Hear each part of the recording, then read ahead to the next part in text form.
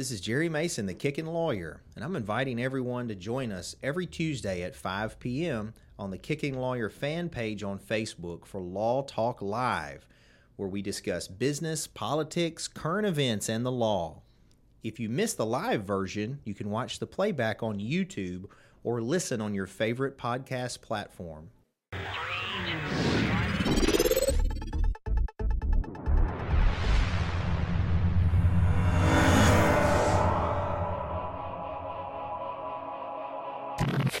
All right, Jerry Mason, the Kickin' Lawyer. We're live for another Law Talk. I apologize. Last week, if you missed us, we had my brother and I, Josh, our dad, ended up in the hospital, and so he's fine. He's home now, but unfortunately, we weren't able to get a podcast up for last week, so thanks for bearing with us.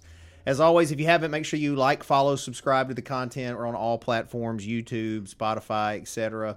Also, we're on TikTok. That's where you can watch Josh do all those dances. All the best dances. Yeah, it's a lot of fun on TikTok. If you haven't already, make sure you download Wonder Girl. It's free. Spotify, iTunes, but from NA the Band.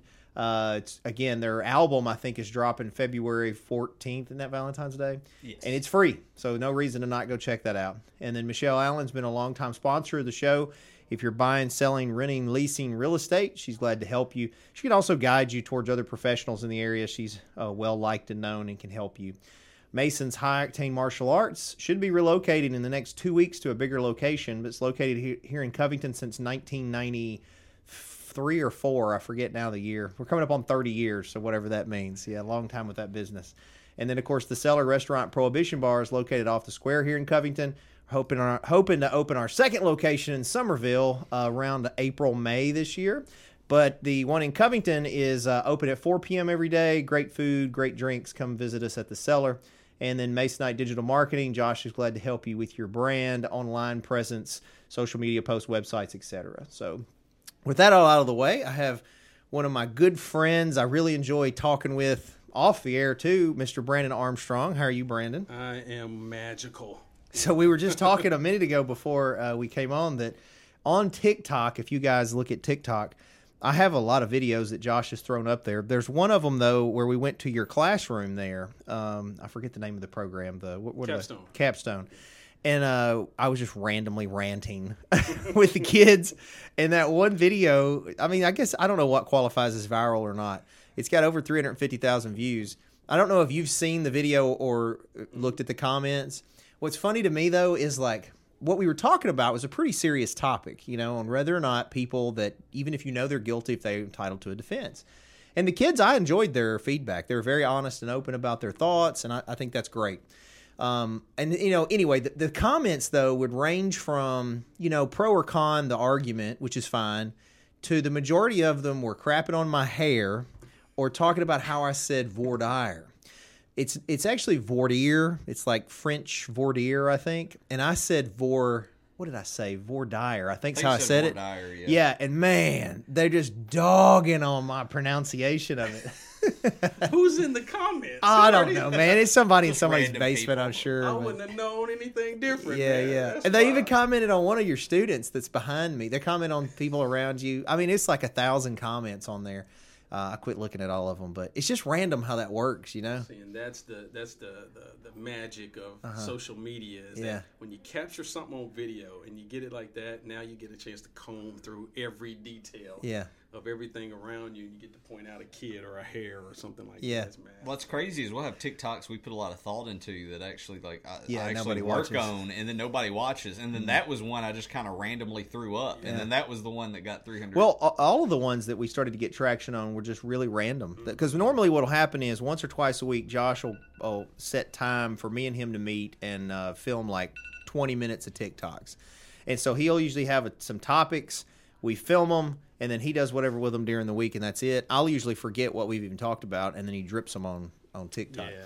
So it's just so random which ones pop up. One thing I did want to talk to you about, though, The Go-Giver. Mm-hmm. So I got the book right after I talked to you. I read the book. I've read it. I even started, I don't know if I told you this, but I started a book journal this year. Yeah, I'm pretty proud of myself. Where my goal was to read 50 books this year, start to finish, right? Which doesn't sound insurmountable. Well, I'm at 12 already. So I'm thinking that I might be able to beat that significantly. But the Go Giver is one of them. Well, the way I've been doing it, though, so this is what I've learned. For Christmas, I got a Kindle, okay? And I didn't know if that'd be good or bad because I thought it might be wasteful because I got to carry 2 things around. But what I found is it feeds this addiction that I have when I'm on the Kindle because it's electronic. Also, because I'm so ADD, I always read 5 or 6 books at a time. And on the Kindle, it's much easier to switch between them because you just click over and open that book up, right? And then the third thing that's really helped is I didn't realize this till I got the Kindle, but Kindle syncs with Audible. So if you have the book on Audible too, I could be driving, listening to the book.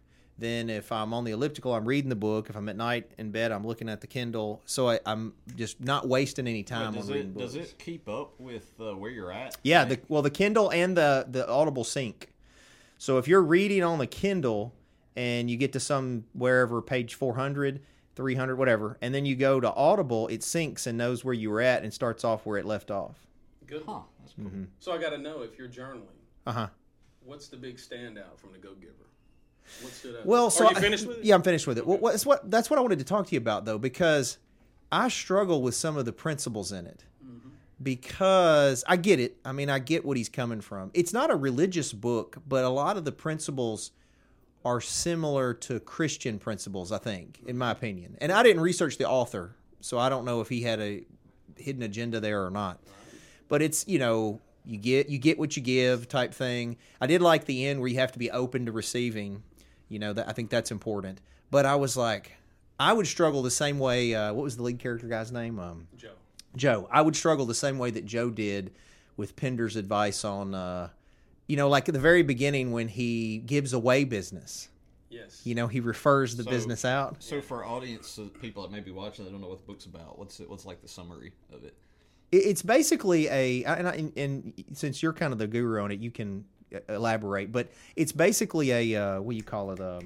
Parable about Joe, this guy who initially is trying to get a leg up in his business. He's trying to get this contract, and then he seeks out this business consultant guy named Pender, who then introduces him. I think it's 4 or 5 folks that are specialists really in certain areas. And all the chapters at the beginning of the chapter, when he meets the person, normally he doesn't realize that's who he's talking to. It's like the girl bringing the coffee, or the guy that runs the Italian place. I think it was Italian place. Ernesto. Yeah, Ernesto. That they don't really fit his idea of what this successful person is. And then there's a lesson gleaned from it that he has to immediately use.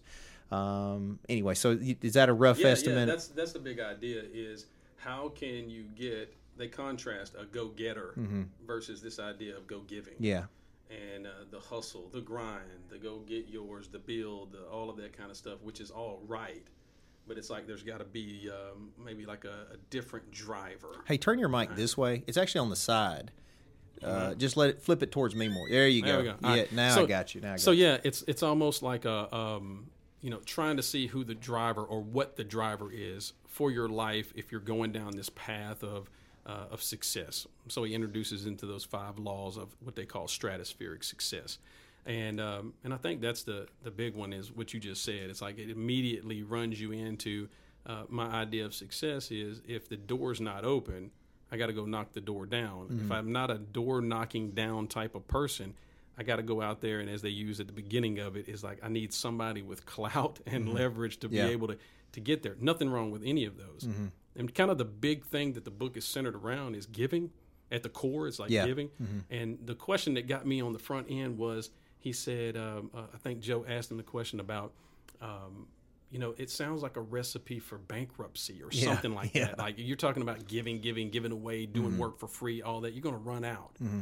And he says, it's not that asking if it makes money is a bad question. That's a good question. It's just not the first question. Mm-hmm. The first question should not be if what I'm going to do is going to make me the money that I desire. Mm-hmm. The first question I got to ask is, does it serve? Mm-hmm. Does it add value? Am I actually giving in a sense of making other people's life better? I use it like this with the students in the classroom when we go down the route of real estate or something like that. I say, y'all ever heard the word of appreciation in a home? And it's like, yeah. It's like, you make the house go up in the price. I'm like, yeah, how do you do that though? Mm-hmm. How do you actually make a house more valuable? In a good market, like how would you make a house more valuable? And they go down a list of things, right? They're like, you could paint it. And I'm like, yeah, you could paint it. what else? Remodel, like put a new kitchen in, a bathroom. And I was like, yeah. I said, now how does that look in a person's life?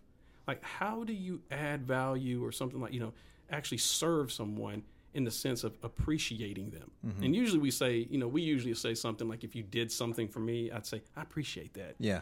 That's just being polite. Yeah. That's not actually appreciating. Mm-hmm. You may have done that for me. If I've done something in your life, mm-hmm. For me to appreciate you is to actually make your life better, bring you to a greater, or have more, be more in quantity and quality. Mm-hmm. So whatever that is in your life, my job then is not to see what can I get out of it, but what can I put into it mm-hmm. to appreciate your life and raise it. So we use those illustrations like that in the classroom. And I think that's what the whole book is. Mm-hmm. It's like, how can I appreciate people? How can I raise their value? How mm-hmm. can I raise them to be better individually with their business, with everything that they're actually attempting to do? I got to find my way of what do I have resourcefully mm-hmm. or in my own hand. What can I do to actually enhance your well-being, your human experience? Like, we can get real general or we can be real specific. How can I appreciate your law firm? Mm-hmm. It's like, I love the work you do. Well, that's nice for being polite, but you're trying to open up a couple of offices. Yeah. What can I do to appreciate it? Is there connections I know, resources I know? That's how you would be a go-giver mm-hmm. in that sense. I don't know if that makes sense. But. No, actually, that I think clarifies some of it in the book. One of the things I did like that it covered, though, is I think a lot of people hear these type messages, and then deep down, though, kind of like Joe did, they're like still thinking of themselves. Like they're still selfishly motivated versus altruistically motivated. Yeah. You know what I mean? And the book kind of addresses that, and it doesn't make you a bad person or a terrible person. It's actually normal. So, and I think that's important for even viewers to realize that we all are human, and I think we all struggle with a lot of the same things. And some of it's trying to keep up with the Joneses and. You know what I mean? Like, well, you're going down a road now. About a month ago, you had a guest on. I watched it, Ed Doyle. Yes. And you asked him a similar question about, you see like he's everywhere. It seems like he's doing a lot. Yeah. And I asked him this before. I'm like, bro, how you doing? How are you everywhere? Don't you run out of gas? And he's like, that's my juices. Like, that's where I get it. And there is a difference. And I think the deeper you dive into a principle like that mm-hmm. from a go-giver, and I'm talking with it now through our church, is this. We're going through a particular reading about poverty, riches, and wealth. Mm-hmm. And like, what does that look like? And one of the questions I'm asking them is, what's a limiting belief that you have about yourself, or a limiting belief you have of you, or a limiting view you have of God and him wanting you to be wealthy, and then your default setting mm-hmm. of that keeps you from actually pursuing that type of thing. And so if Ed comes along and starts saying, I get my juice, right? The juices are flowing by doing it. The real quick, it's not that when I go to think about me, it doesn't have to be that I'm selfish. There's a difference between the whole being selfish versus self-interest. Mm-hmm. It's like, if I'm not putting myself in the best place to where I have what I would call an abundance. Mm-hmm. An abundance you can calculate that how you want. Everybody's life would be different. But the abundance would be what I got to have enough of fill in the blank. Mm-hmm. Whatever, so that I can help somebody else. If it's money, I better have enough to take care of my family.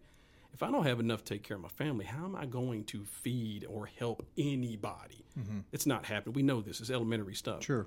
So when I'm talking about this to this group of people that we're doing church with, we're doing the same thing of going down this wealth mindset. Is like, to be able to get past the selfishness versus self-interest, and Joe has to deal with the same thing. Mm-hmm. Is I asked my wife this. I put her on there. So April, if you hear this, is we asked her, hey, what's one of these limiting beliefs that you had? And one of the things was a religious belief that she had. Mm-hmm. Like, growing up, there was no importance placed on the acquisition of wealth, because there was this belief about, hey, eternal things are more important. You could die any minute. You can't take money with you. Yeah. And I was like, okay, and mm-hmm. like, that's fine. All the way down to any other set of belief you could have that would keep you from getting into this place to be truly successful, in the sense that you're growing, number one, so that you can help other people grow in whatever area it is. Mm-hmm. Yeah. Yeah, so I've read, so that book opened up some questions. And see, I'm constantly, I attempt to be very open to self-development. Mm-hmm. Like I'll be 44 this month, and I still like to think I'm open-minded and that I can often accept that I'm wrong. You know what I mean? So I've read this other book. This is bringing another topic I'm going to ask you about. Just finished it 2 days ago. The Subtle Art of Not Giving a F. I've read that. Oh, have you? Okay. I read it last year, man. Okay, yeah. Oh, I love it. Yeah, it was good. And so, and just for those who don't know what the book's about, the guy writes with humor, and it's got some language in it. But it's really more that it's not that you don't care about things. It's you're selective about where you place that energy. That's right. And so I find that interesting. And one of the things it was talking about was contentment. And like contentment, i.e. happiness, I guess. And that a lot of people that accumulate success, traditional success, are then ultimately not happy because they're constantly looking for the next thing.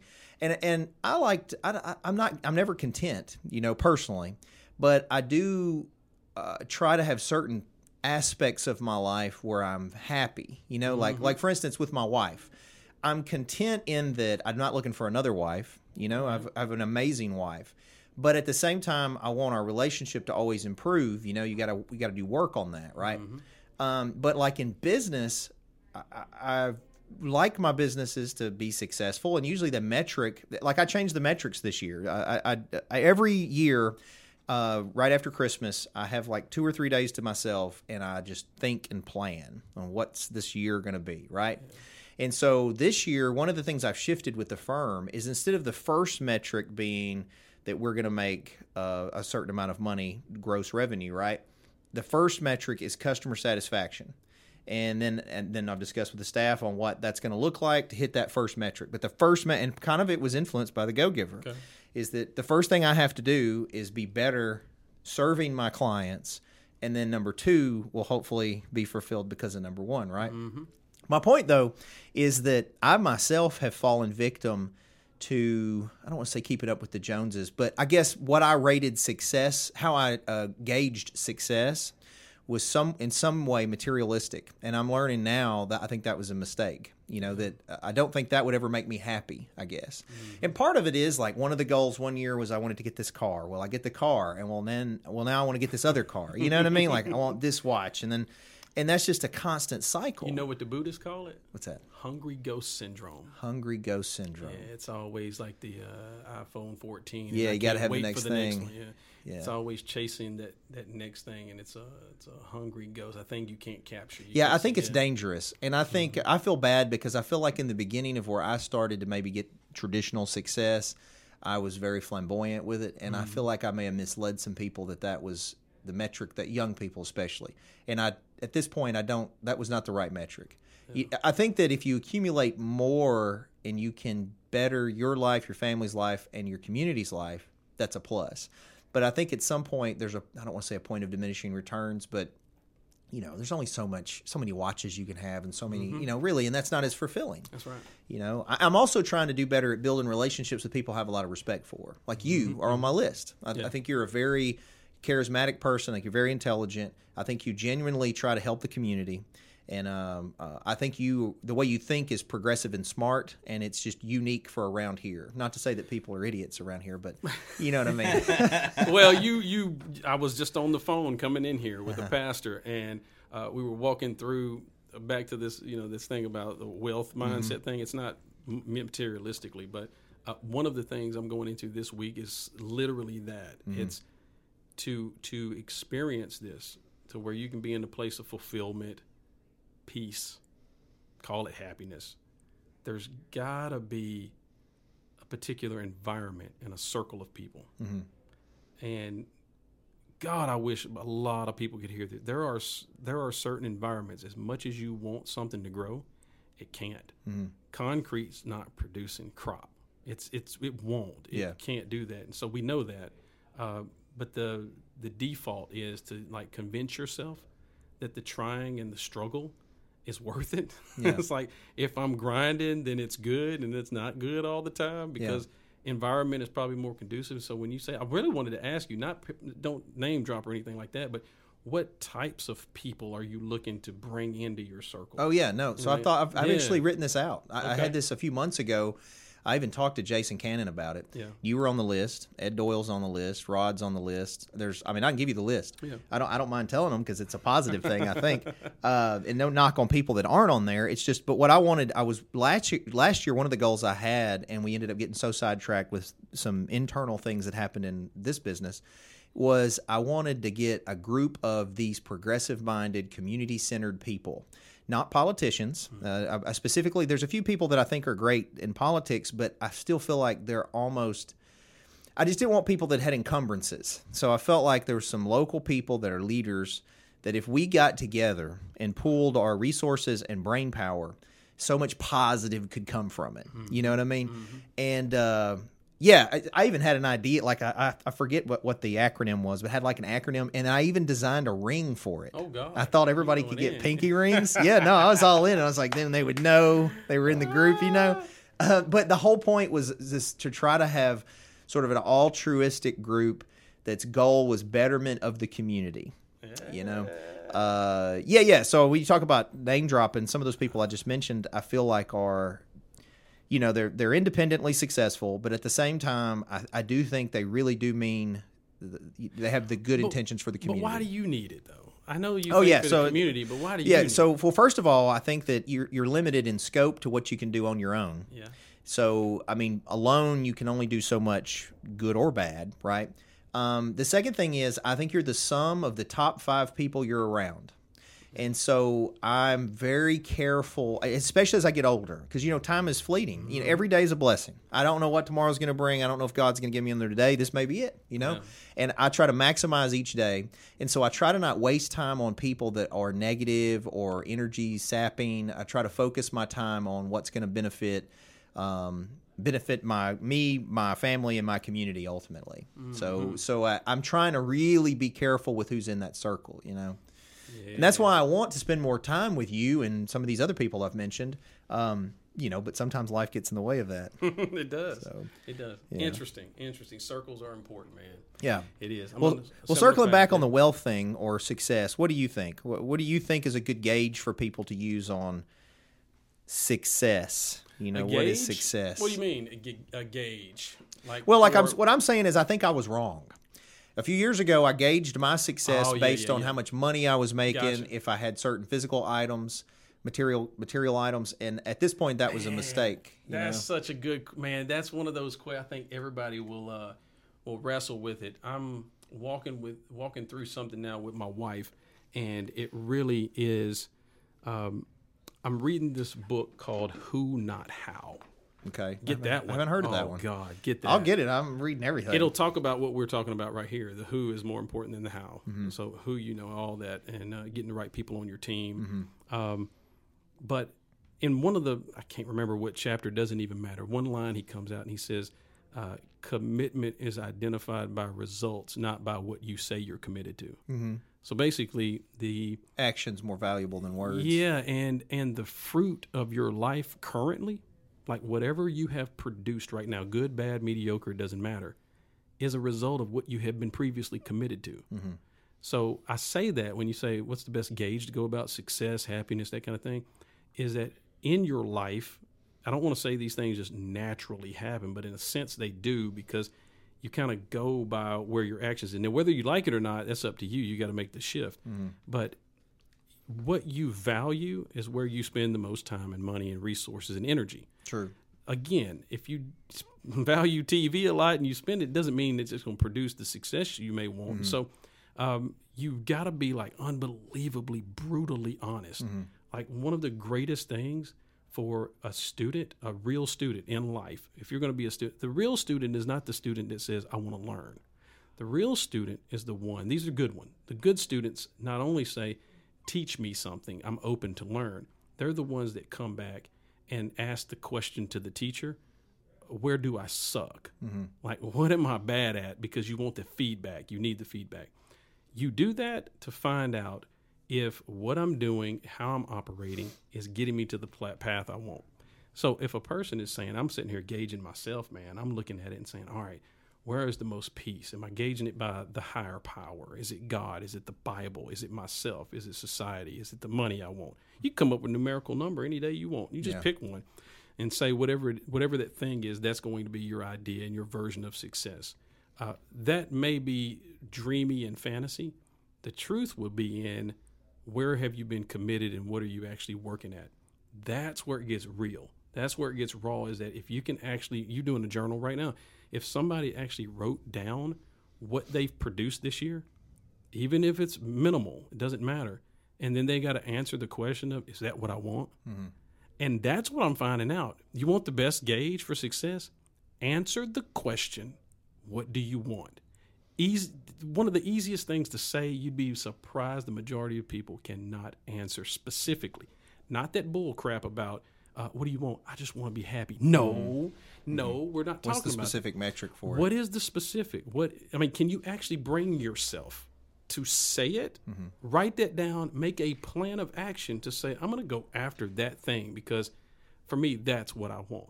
And so what is the actual thing? So if it's me, one of the things I'm looking at is an acquisition of an apartment. Mm-hmm. I want that. I spent time in Dallas last year. I'm getting around circles of people that's going after that have apartments. There's multimillionaires that's doing it, teaching it, showing it. Mm-hmm. Well, right now I've caught myself and I was like, wait a minute. You've been studying it, but where's the plan of action? Are you going to lay in the limbo of like just studying, reading, catching glimpses here and there? If this is something you want, there's got to be a plan. You find out that that's where the truth comes in. So I don't think it's in the material thing. I think there's got to be whatever the thing is, whatever the success path you want to say is, would have to be mapped, would have to be specific. You'd have to ask those questions. You pull the layers off of it, and you're like, hey, I know what success is. I tell you what I want. I want A, B, and C. Great. Now we got to get down and ask why. Yeah. Why do you want this? What's moving it? What's the motivator behind it? And then we can identify, hey, is that a healthy thing? Is that unhealthy? Is the flashy car and watches, is why I want it? Is it to get you to point A and point B? Yeah. From point A to B? Is that why you want, the Lambo is because I need to go to the grocery store? Yeah. It's fine to have a Lambo. I'm just saying, but is that why? Is it I'm racing or something? So I think that might be a thing. Yeah, so I agree with all that you said. The one thing that I am trying to advance through, though, even on that analysis, because for years I've been very goal-driven personally, and then I advise other people to be goal-driven. But if you think about it, and I'll tell you this example. David Goggins talks about it in his book. I just read his second one too. What is it called? Never Finished. Yeah. It's his new book. It's pretty good. It's not as good as the first one, I don't think, but it was worth reading.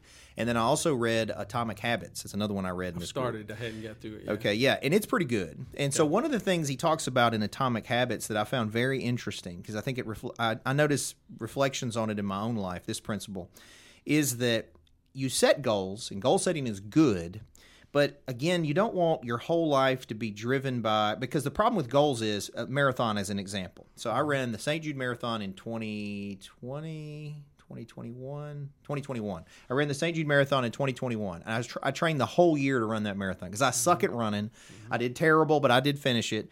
And it was just a personal thing to get through that, sort of motivated by my son in the Navy. But anyway, the point, though, was I ran that marathon, and it was a terrible experience, actually running the marathon. And as soon as I finished, I told my wife, I was like, I'm not running again. Yeah. That's it. Yeah. And then I didn't run at all for like 6 or 8 months after that.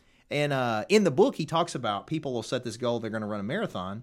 They run the marathon, and then they don't run again. Like there's no future benefit from that goal accomplishment, and now they're looking at the next thing. So what he talks about is you've got to focus on the processes and journey, too. Mm-hmm. And you've got the sort of, a goal post or a check post along the way is this goal you set.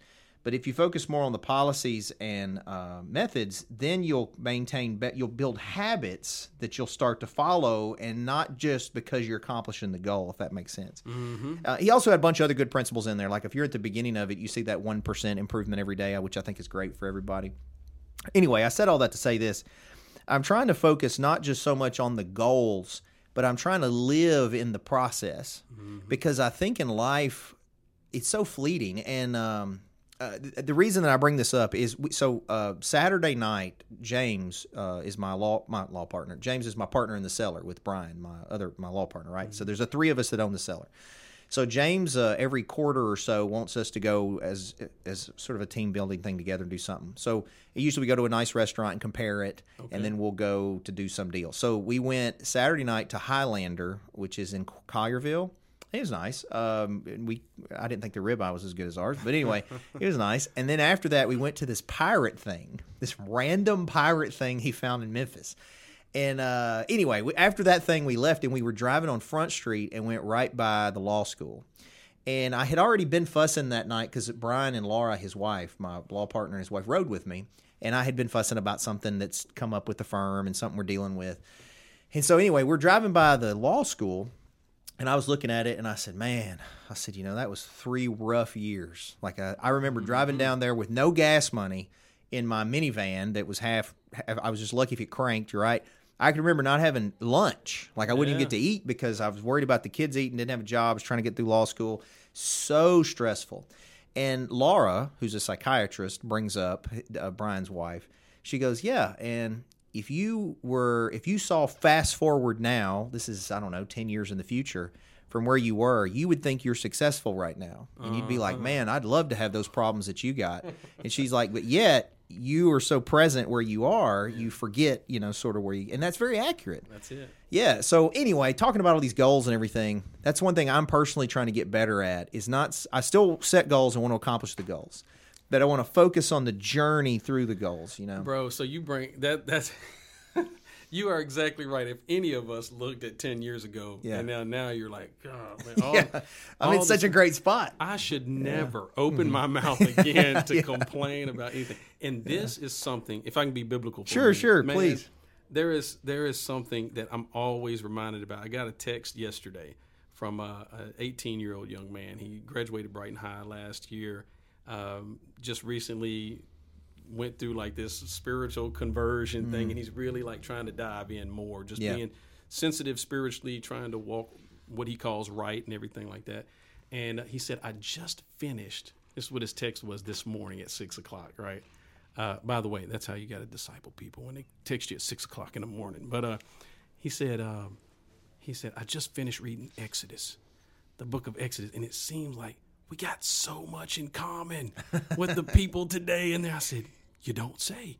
And we go through having this dialogue between each other, and we were making a list of what you could see in that story versus our life and everything. And one in particular that always seems to get me is that one of the common threads is that there is an emphasis placed on those people with these words: do not forget the Lord your God who brought you out. Yeah. So it's always a difficulty when you get into a place that is the newness from where you previously were. So these people were slaves, right? Yeah. And now they're free. Well, they don't care about being free because they're not eating while they're free, and they're like, I want that food. Yeah. Give me that food. Now it's like, what just happened? You were screaming and crying about being in here. Now I got you out. Now you're complaining about what I'm giving you, even though you think what you had was better. And so there's this constant thing. Now we get out. Now we're good, but we can't wait. We can't wait on Moses. We need something else. So we build calves and worship them. So there's a waiting thing. There's a patience thing. There's all that. And so it leads me to always remember. I'm always trying to remind myself of this gratitude, this expression of thanksgiving. And it's not saying like we teach our kids to be polite. We don't teach our kids gratitude. We actually teach them to be polite. I agree. When somebody tells them, somebody does something for them, we say, what do you say? Thank you. And your kids say, thank you. We're not teaching them gratitude. It's just being polite. Gratitude is when you actually go there to where you can feel it and it moves you. And you're like, crap, man, this is so good to be in this spot with some microphones when it was just an idea or something like that. Or, man, I remember I was just telling the story Sunday. I was like, I remember helping start a Boys and Girls Club. I make $400 a month. Go feed your family on that inflation, okay? Yeah. Go do that. You can't do that. And now I said, but I walked through and said, hey, these principles of the Go-Giver, I was actually sharing that with them. So these principles I walked through, now it's 6 figures. $400 a month to 6 figures is way different. And now I'm sitting here saying, well, how can I get this? Yeah, I got to get something else. But I got to go back to saying, hey, don't sit there and go back and like, oh man, I'm unworthy. No, you're worthy of it. Mm-hmm. You're worthy of what you got right now. But I got to be real. Well, thankful. Another thing I've done, and I'll show you this when we get done. I've got it in my office. I keep another journal with me that's like my goals journal and tracking. I'm trying some different things this year. And one of the things I did, and the staff probably hates it. Josh has probably got his over there. I started making every Sunday evening. I make all of them a task list for the week. And it's got on the top part over there the goals for the firm, their individual goals, so we can meet and discuss how I can help them accomplish their individual goals, and then individual tasks for the week as a way for me, as sort of a metric for me to see if they're being productive, right? Mm-hmm. Well, I've done it for myself. I've got my own goals sheet, and on mine, it's got a gratitude section, and I added that because of the Go-Giver, because I feel like I've neglected that. I feel like I haven't shown gratitude properly, not the way God wants me to or the way that I should have regardless. And so what I have on there is it's 3 check boxes where just because I try to do what's attainable. Each week I have to do 3 things that show gratitude for someone else. Yeah. And that's one. I've also got cold plunge on there for 3 times. Ooh. And man, that one's rough. I'm not going to lie. Because I don't have a cold plunge tank yet. So what I do is I just turn the shower on and get in until it gets warm. Okay. I've been wanting to do this. Man. Yeah. I get in the shower, but I hadn't done the plunge. Yeah. Well, I think the shower might be worse because it takes my breath. And you know, it's hitting you. And I think I haven't done the plunge, not officially, but in any event, my point was I got this sheet, you know, and so it's funny you bring up gratitude because I'm trying to do that also. Yeah. I'm trying to show How do you do it? How do you do it? See, that's what I'm curious about. So far, I've only done the 2 weeks because we're 2 weeks in, 2 or 3 weeks in. So the first 2 weeks, what I did is I wrote thank you notes. That's what I did. Is I actually did a thank you note. One of them I put a gift card in it. And it was unprompted, and it was just because someone had done something that I was very thankful for, and I wanted to show some gratitude for it. Yeah, that's a good one. That's wild, man. That's kind of an easy cop-out way, but it's just, again, steps towards showing more gratitude. Mm-hmm. And I'm trying to be much more present and content in where I am.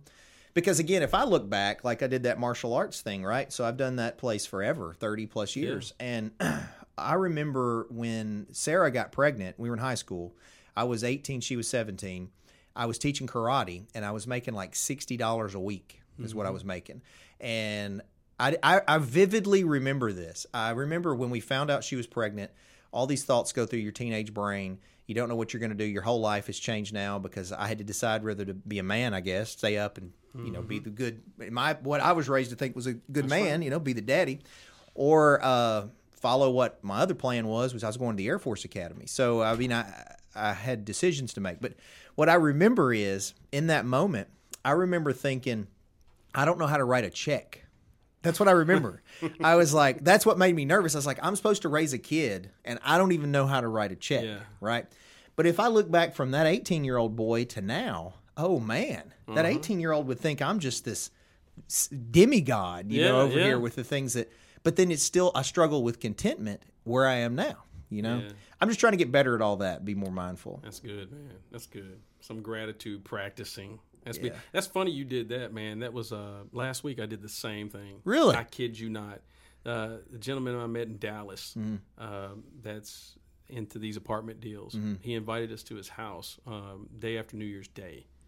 Go to his house, hang out. First thing that we do, walk in the door, see this guy. Remember, I only met him one day in Dallas, and he lives in Mississippi, and that was the connection. I was like, hey, man, I'm not, I'm 50 minutes from you. Go down there, opens the door, wife smiling. She's cooking us a meal. Like, she knows like your coming. Pender situation. Bro, it's wild, man. She's cooking us a meal. She's like, we're having Chinese, and she's cooking this stuff, and it's like, dude, it's rich. It's a man's meal. She's not giving us a little plate. I mean, she's giving it to us. So he takes us on this huge patio, has everything laid out, and I'm just observing everything. I'm like, look at the hospitality, man. Look, this guy knows how to treat guests, man. This is great. Teach me, old wise man, right?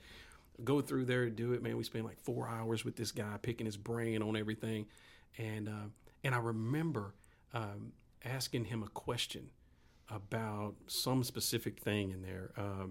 I'm trying to remember what it was. It was a particular question. I remember his answer to it was his wife had written a handwritten note. Oh, they were trying to purchase a property, and they were interested in this particular property. He said instead of sending them like a certified letter of some type of something where they're saying, hey, I want to look at your property, I want you to consider our offer. He said my wife wrote a handwritten note, put it in the person's mailbox, and that was they called us because of that. It was like personalized.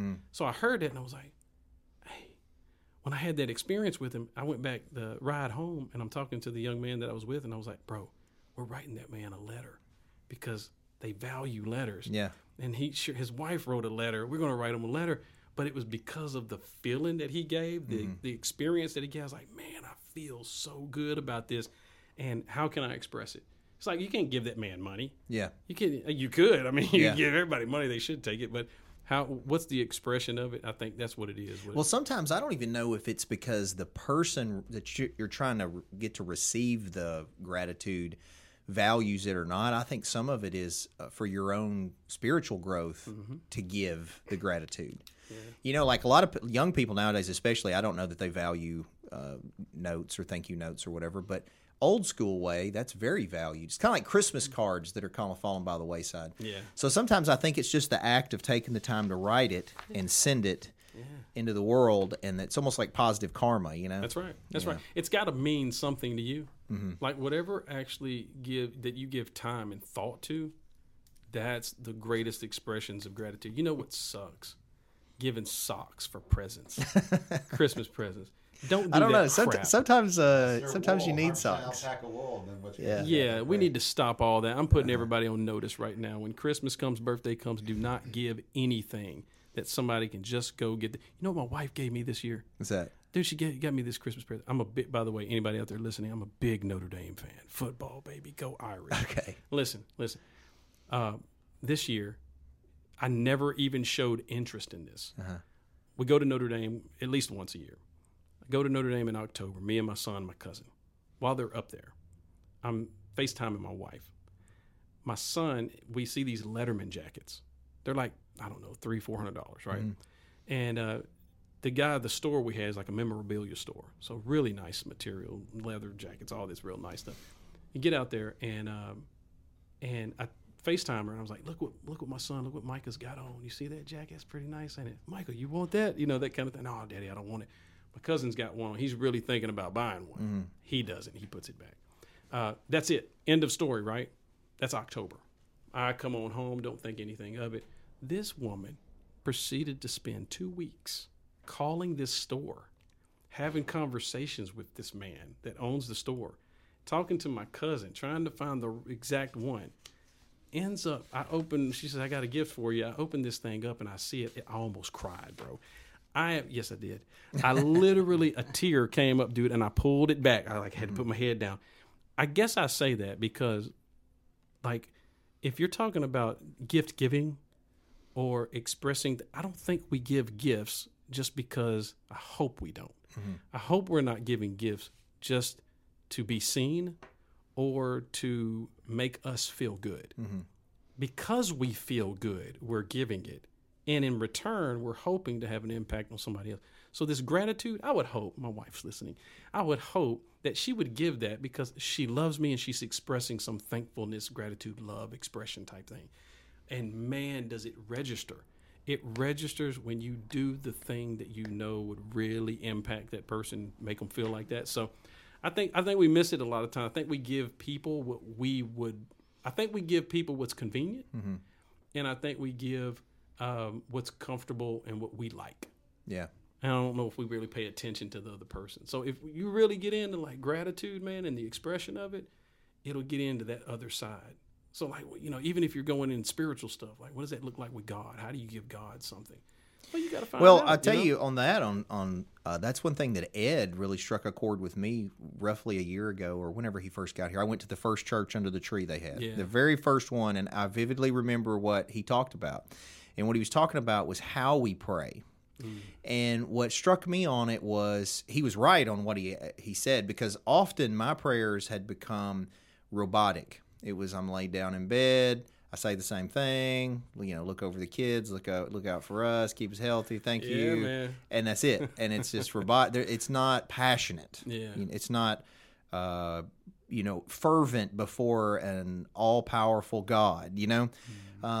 So he talked about on your hand the 5 steps of prayer, right? And the very first one though was you give gratitude to God. Yeah. The first thing is thank God, and I hadn't been doing that. Okay. So that was something that in my own prayers I tried to develop. One thing is, as we were talking though, that I wanted to mention too, because I'm curious what you think about this.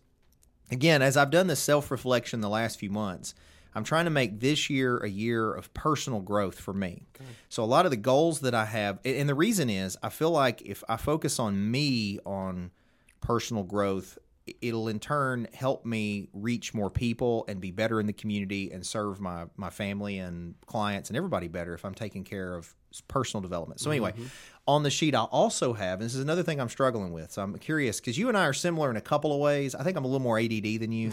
Yeah, you are. Yeah, but I've got quiet time.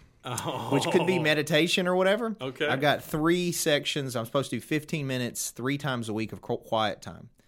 Cannot do it. Yeah, It's really killing me. That is the real prayer right there. Yeah. That is.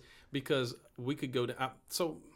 I've been in this spiritual Christian life, I would say, since 99.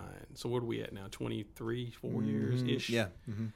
In the front 6 or 7 years was the praying to God, seeking God with expression. I soon found out when I got to Ohio, I got taught by a gentleman who taught Hebrew. So he taught me from an Eastern mindset, and everything shifted from my prayer or gratitude and expression to God as being external or something that I can say as prayer, the things I need to ask, request, talk to God about, to more of very much being quiet, and went all inward. Everything was inward, and I found out that communication at its deepest level was not seeing if I could get you to understand me, but the amount of energy and concentration it takes to actually listen. Even in this conversation, like to have a meaningful conversation, we would all have to be participating in some level of listening. And there's different levels of listening. It's like, man, I can listen to what you're saying so that I can make my point. Then there's active listening, where I'm actually asking, seeking, throwing more questions at you, trying to gain a little bit more insight, find out who you really are, what's going on there. Do that with God. And what does that look like? I'll tell you, it don't look like a whole lot of nothing in the first beginning. When you do it, you're like, I'm just sitting here quiet, dealing with my own thoughts. Yeah. Boy, is that a nightmare. I did a small study. This was 3 years ago in my classes at high school. Yeah. Kid you not, like I got 3 classes, usually 70 to 80 students. I asked all of them, like how many of you along the lines of question, a variation of this question about how easy is it for you to be alone by yourself, quiet, without phones or anything like that, with your own thoughts? Yeah. I think the number was like between 73, 70 something, in the 70 percentile of all those kids. 70% of those kids said, I don't want no part of it. I don't want any part of being by myself. I need noise. I need something. I think that speaks to something, man. That speaks to like the amount of stimulation that we're just accustomed to having. Yeah. But being able to get to a place where you can go find out, not just you, man, but like, I really believe this. I really believe to your core. You are spirit, man. You come from that. It'd be really helpful if we could hear from that area of our life. And that really talk about the exercise. That is a constant pounding of the pavement. You got to go back to it and keep going. But you'll find some of the greatest things there. Yeah. I think that's where you find it. Matter of fact, that's the answer to a lot of the questions that we have about the success question. That answers the question about, the decisions that you're trying to make. When you go to the place of like, oh man, should I take this job or should I sell my house? Should we move? What circle of people do I need to be in? Get quiet enough so that you can eliminate or bring down all of the noise around, the influences around you, and get down to like core stuff, and you'll get the answer. Yeah, I think people really struggle. You're right with that. And there was some study I read recently that was saying that the current young teenage generation, their attention span is less than that of a field mouse. A field mouse has a longer attention span, and a lot of it's because of the phones and all the stuff. It's constant. I mean, think about even compared to 30 years ago, the amount of stimulus that people have, the amount of knowledge we have access to is so voluminous compared to what it was. One thing, though, on this quiet time thing that, again, I always value it. It's important at different times to evaluate yourself, where you are, especially with businesses and stuff, where you're going to go. And you can't do that with noise. You got to have time, right? But when I ran that marathon, I bring that back up because it was a big cathartic thing for me. The whole point of the marathon was I struggled the whole year with the fact that my son was in the Navy and he was going in the SEAL program and was going to potentially face evils that I had never faced even as a cop. Yeah. And here I am, my whole life been a father, and I was struggling with who I am if I'm not his dad. Every business I had done and everything was motivated by bettering my children's position. Yeah. And so if my child is in the world and I can't do anything about it, I was really struggling. Yeah. So it started in February. We had a real bad snowstorm, and I started running. I just got up, and it was like, if he's running, I'm running. And like he was in boot camp. So I took off running. I remember I was crying, and it's snowing, and I'm running and thinking about my son, and So anyway, fast forward, I decided to do the marathon. Had a running group and everything to support it. Even got these bands right here. Is Carry the Boats was the group, right, for Alex. So we get to the marathon. Well, I had earbuds, and I had downloaded books and podcasts and stuff. You were ready for the journey, I was man. ready because I knew it was going to be some time, right? Yeah. So my AirPods didn't work. And I had even brought a backup, and they didn't work. Yes. So I had to run the entire marathon in my own head. Pain, the whole thing, wanting to quit, not quit. That was the most difficult part. The physical part sucked, but the fact that I was in my own head for 6 hours, with nothing but the pain and grind of, it was a lot of self-reflection in that 6 hours. So I do think that people should better value quiet time, both for spiritual needs, but also just mental clarity, where you're going and direction you're going to go and things like that. Like you said, analyzing what your goals are. But you got to make it a priority nowadays. So there's so much noise. If you're doing 15 minutes a day, right? Well, 3 times a week. So I'm not doing. I need to do it every day, but I'm only trying 3 times a week. I'm curious. So what was the attempt? Like, how do you position yourself? It's almost like the question I asked about not how much sleep do you get at night, but how do you prepare to go to sleep? Yeah. Does anybody? I mean, I don't know if anybody else does. I used to do it good. Some days I'm good. Some days I'm not. Yeah, I'm not good at it. Yeah, like do you fall asleep? Like you just go unconscious? Yeah, no. Or is there a preparation for it? I definitely don't do that. You don't do it. You just fall asleep, right? Wherever you lie. That's where. And that's it. But I asked because how do you enter into the 15 minutes? Yeah. I guess I haven't gotten a pattern yet because I've really tried to make it a priority the last couple of weeks. And I tried initially just literally, so my wife goes to work before me usually. So in the morning, there's a little space there where I'm alone. Okay. And so I had tried to started by sitting on the end of my bed, sitting there, closing my eyes, being with my thoughts. But I struggle with my thoughts wander, you know? And so in meditation, and a lot of the Eastern philosophies with meditation, they'll have different things that they focus on during the meditation to try to center their thoughts. So for instance, some of them will focus on their breathing.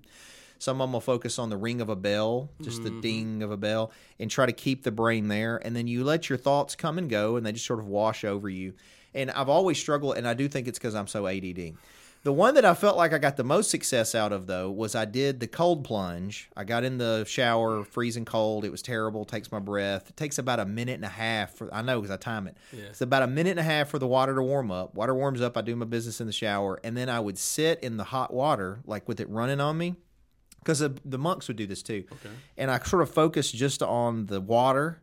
And then I tried to focus on my breathing and thoughts while I was in there. And I did seem to get some peace from that way. And I pray. I pray during it too. It's not like it's all prayer. It's just sort of wherever my mind takes me. That's right. On the focus. So, yeah. See, and that's even gets down to like your belief in how God even hears you. Right? Like think about it for a minute. If you're sitting here saying, all right, like you just used two different words. And I wondered if you meant the same thing, but you were saying I meditated, and then when I was in the shower or something, and I prayed. Mm-hmm. So I've gone to the place of saying, yeah, you're doing the same thing, right? It's like I'm reading this nighttime little children's book to my 3-year-old daughter, and it's called Peter's Perfect Prayer Place. And everything in the book is Peter is trying to find a place because he knows mommy is praying in her room. Mm-hmm. And so he says, I need to find the perfect prayer place like mommy. Maybe I can pray in the kitchen, under the cabinet with all the pots and pans. And he gets in there and he's like, no, it's too loud. And then he goes to his tent and he's like, I'll get in there and pray. No, it's too dark. And it walks him through this whole step. I'll go outside on the swing and I'll pray out here. No, it's too noisy. Cats and dogs are in the picture and it's running. Yeah. And he goes through all of this and he sits down with his daddy. And his daddy says, hey son, you got to know that God hears you wherever you are, right? And he gives him that encouragement, like, it doesn't matter where you are, and it doesn't matter when you do it. Yeah. God will hear you all the time. And it's one of those, well, he changes his mind. The young boy is like, oh, well, now I know God is good because he hears me wherever, and I can pray anytime. So what I'll do is, and he focuses on, he identifies, I can do this anytime, but as long as I'm doing it. And it's one of those, like, do we go there into things? Sometimes we get lost in the practice or the specifics of it, and maybe lose the heart of it. But I think it's interesting, man, when you go down the meditate or the verbal pray, and it's one of those, like, where is God and how do I interpret God's relationship with this whole experience, if that's what I'm actually doing, right? Because I don't know. I mean, sometimes meditation and prayer means different things to different people. Yeah, well, it's one of those, like, is it just to get in touch with me? Is it get in touch with, something greater than me? You know, I gotta find that out. Yeah, well, I'm open to. I talk to all kinds of people. You know, I mean, I'm professed as a Christian, but my views on Christianity are probably unique compared to a lot of people. Okay. And I'll even talk about that. I don't care. Yeah. But my point is, like, what's the most unique? I'm sorry, I got to. What's the most unique that you think the most unique view you have if say for this area? I would say, we'll go this area. Yeah, so everybody listen, would be this area. For this area, I feel like I don't think all other world religions are necessarily wrong. Okay. I think most religions are based on the same creator. We just interpret it differently. Mm-hmm. So I think that Allah in the Muslim faith is the same God that I worship. Yeah. They just don't view that Jesus is. They think he's a prophet, not part of the Trinity of God that I believe, right? But I think it's sort of similar. I also think that in, like, the Hindu faiths, I think that even though they have different, supposedly different deities for different stuff, I think ultimately their lead God is the same God. Okay. And I also think that, well, I don't think you have to go to church to be saved, and a lot of people around here would agree with that. But I think that it's more about what you do in action as a person than it is about actions at church, if that makes sense. Mm-hmm. In my opinion, as long as you profess that Jesus is the Son of God, he's your Savior, he died for your sins, you're a sinner, and you ask for forgiveness, you're a Christian, and you're going to go to heaven. Yeah. And there's a lot of other components we can argue over, but to me, they're just not as relevant. That's good. Yeah. That's fascinating, man. Yeah. That's fascinating. Even to the church thing. It's like even the view of church, be saved. You said you doesn't necessarily have to be go to church to be saved. Mm-hmm. Pretty accurate. Definitely need, like, connection and community. Well, and I think I think it helps reinforce staying on the path. Oh yeah. But I think it says that where two or more are gathered in my name, well, yeah, exactly. I shall be there also. This is a point of contention with me, is that there is a slight difference, historically speaking, even the way the emergence of the whole, and I'm going to use a word specifically for this area, the institutional church, right? So there is an institution. I struggle with the institutional church. I can't. That's a tough one. That's a tough one for me, man. It is, because it's different from an institutional establishment of where people can congregate versus those same people developing, nurturing, and intentionally pursuing some level of relationship out there. Now, of course, the institution will argue back and say, well, of course, that's why we design it with small groups in mind and connections and stuff like that, to where they can kind of incorporate people in there. And that's all well and good. I've been part of all of those. The unfortunate thing that's lost is that when it becomes institutional, the institution has to create culture. And by creating culture, they usually emphasize certain components of what they want to put out as what they call spiritual worship or activities. And by doing it, they have to use a certain amount of money to do so. They have to use a certain amount of money, attention, energy, efforts. Everything goes toward the main thing that they're trying to bring people into. That's what makes it an institution. And so it gets down to the path of consumerism or theater. And sometimes Sunday is one of the greatest theaters you ever will be part of. Unfortunately, theater is not what we're supposed to do if you're going to experience God on a particular personal level. And so it would happen inside community.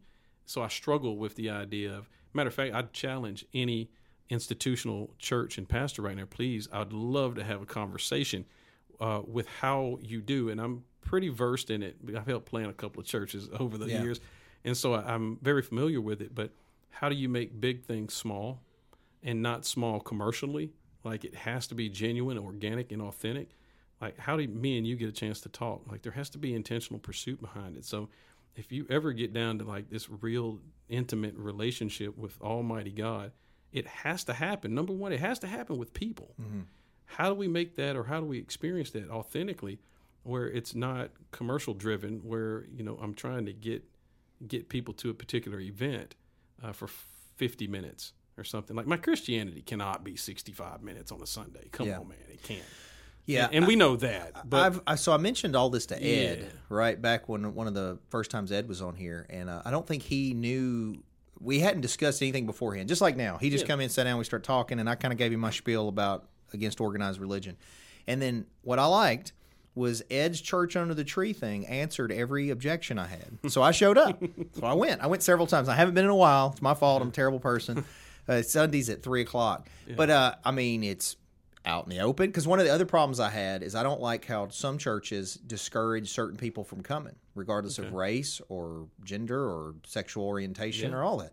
Jesus didn't. That's right. You know, Jesus went and hang out with the... Well, see, that's the flip, though. That's the flip. If you really start digging into that, just one thing you just said is that not only did Jesus not forbid it, Jesus wasn't in the business of saying, come and see me. Mm-hmm. It was the complete flip. That's true. It's like Jesus was mobile. Mm-hmm. He was mobile. We're very rarely are we mobile anymore. Yeah. We game plan and facilitate an attraction for people to come meet us inside our controlled environment. Christians are very uncomfortable with going into an environment that they can't control. Yeah. That's going to mess some stuff up. And so you got to be skilled at that. You cannot just be a canned, biblical, answered Christian, packaged up, wrapped up in everything, getting people. Most people that share their faith is usually a church invitation. Mm-hmm. They don't share their faith. They invite people to their facilities.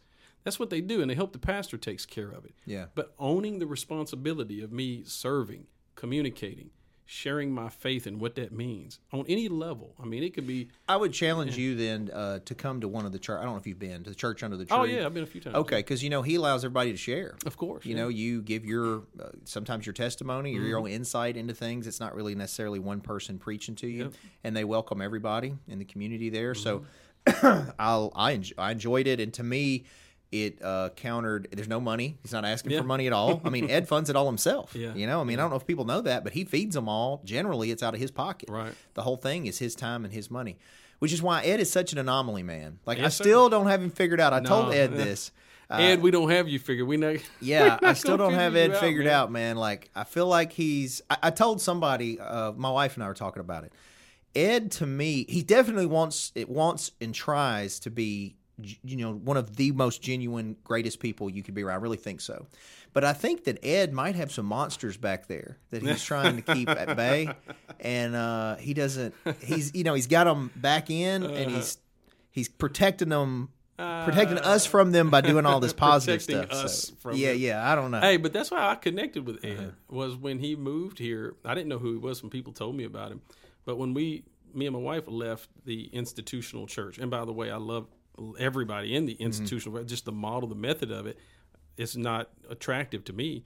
We started meeting in our home. So I got like 14 people that meet in our home every week. And we do groups outside different parts of the day or different parts of the week on Wednesdays and other days. And we did that when I heard about Ed doing. I was like, yeah, that's it, man. That's how you rock out right there, bro. You get with. And so meet out in your workplace and all that, and do it on some real stuff, man, so people can get the actual experience of what we would call God. I think that's powerful, man. I do. Yeah, I agree. Yeah. Well, man, I really enjoyed talking with you, Brandon. I hate to cut you off, but I got to go do trivia here in a minute at the Cellar. Trivia. You ought to come to that. It's at 6:30 every Tuesday at the Cellar. That's good, man. I appreciate it, man. Have you been out? Have you eaten at the restaurant? I can't remember if I've seen you there. I've asked somebody. No, I asked Sarita Austin about it, and she said it was great, and I have not got a chance. Well, you have to let me know when you're coming. We'll take care of you. I'll tell my wife. We're very. I'm very biased, but I think we have really good steaks. So it's What is that, like steak every night? I've been eating steak almost every night. Look, Brian called me yesterday because sometimes we'll go there for lunch, just a couple of us, and he was like, "You want a ribeye again?" I was like, "Man, I'm about ribeyed out." Yeah, they're good, but you can only eat so many ribeyes. What's this? This is the 17th. Let me get there this month. I'll get there this month. Give me holler at me. I'm there. I'm there 3 to 4 nights a week.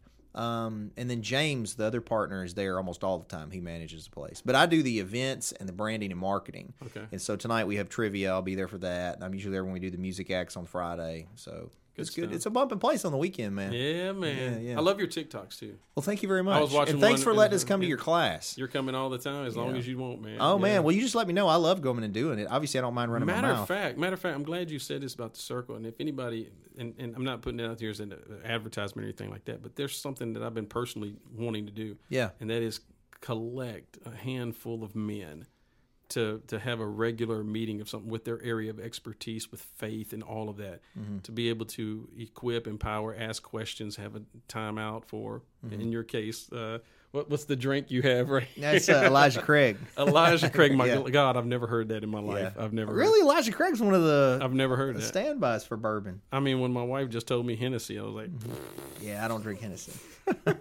But it would be cool, man, for any guys that's like wanting to connect, grow in their faith kind of thing, just to be able to help and serve in that. Well, so as a side note real quick, we used to have up here when I first joined with Brian what we called a mastermind session. Yeah, okay. And all it was like Saturday or Sunday afternoon, a group of us guys would get together and we would literally talk about what's your goals, how can I help you facilitate, what advice on those goals.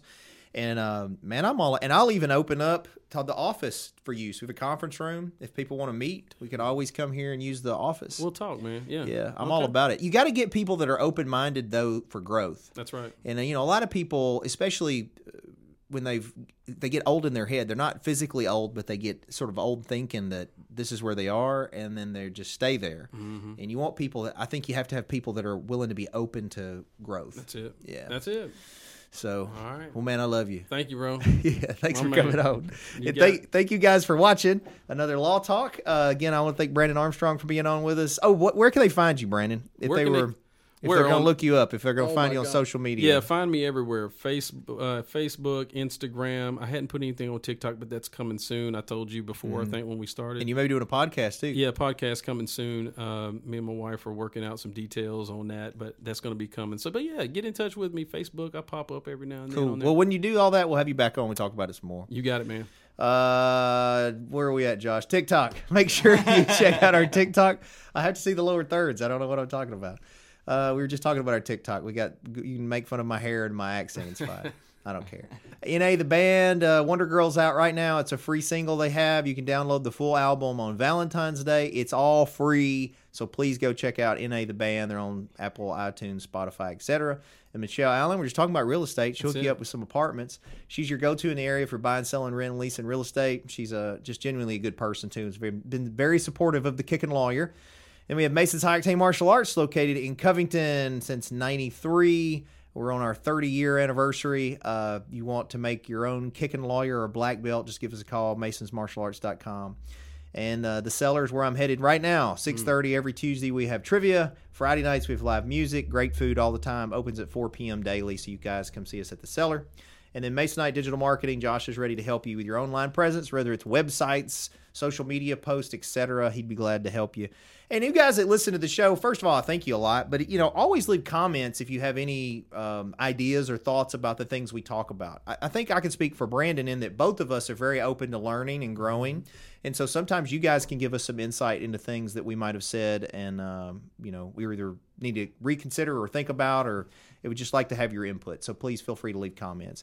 We'll be back hopefully live next Tuesday with another Law Talk. As always, I hope you guys have a good week. Keep kicking.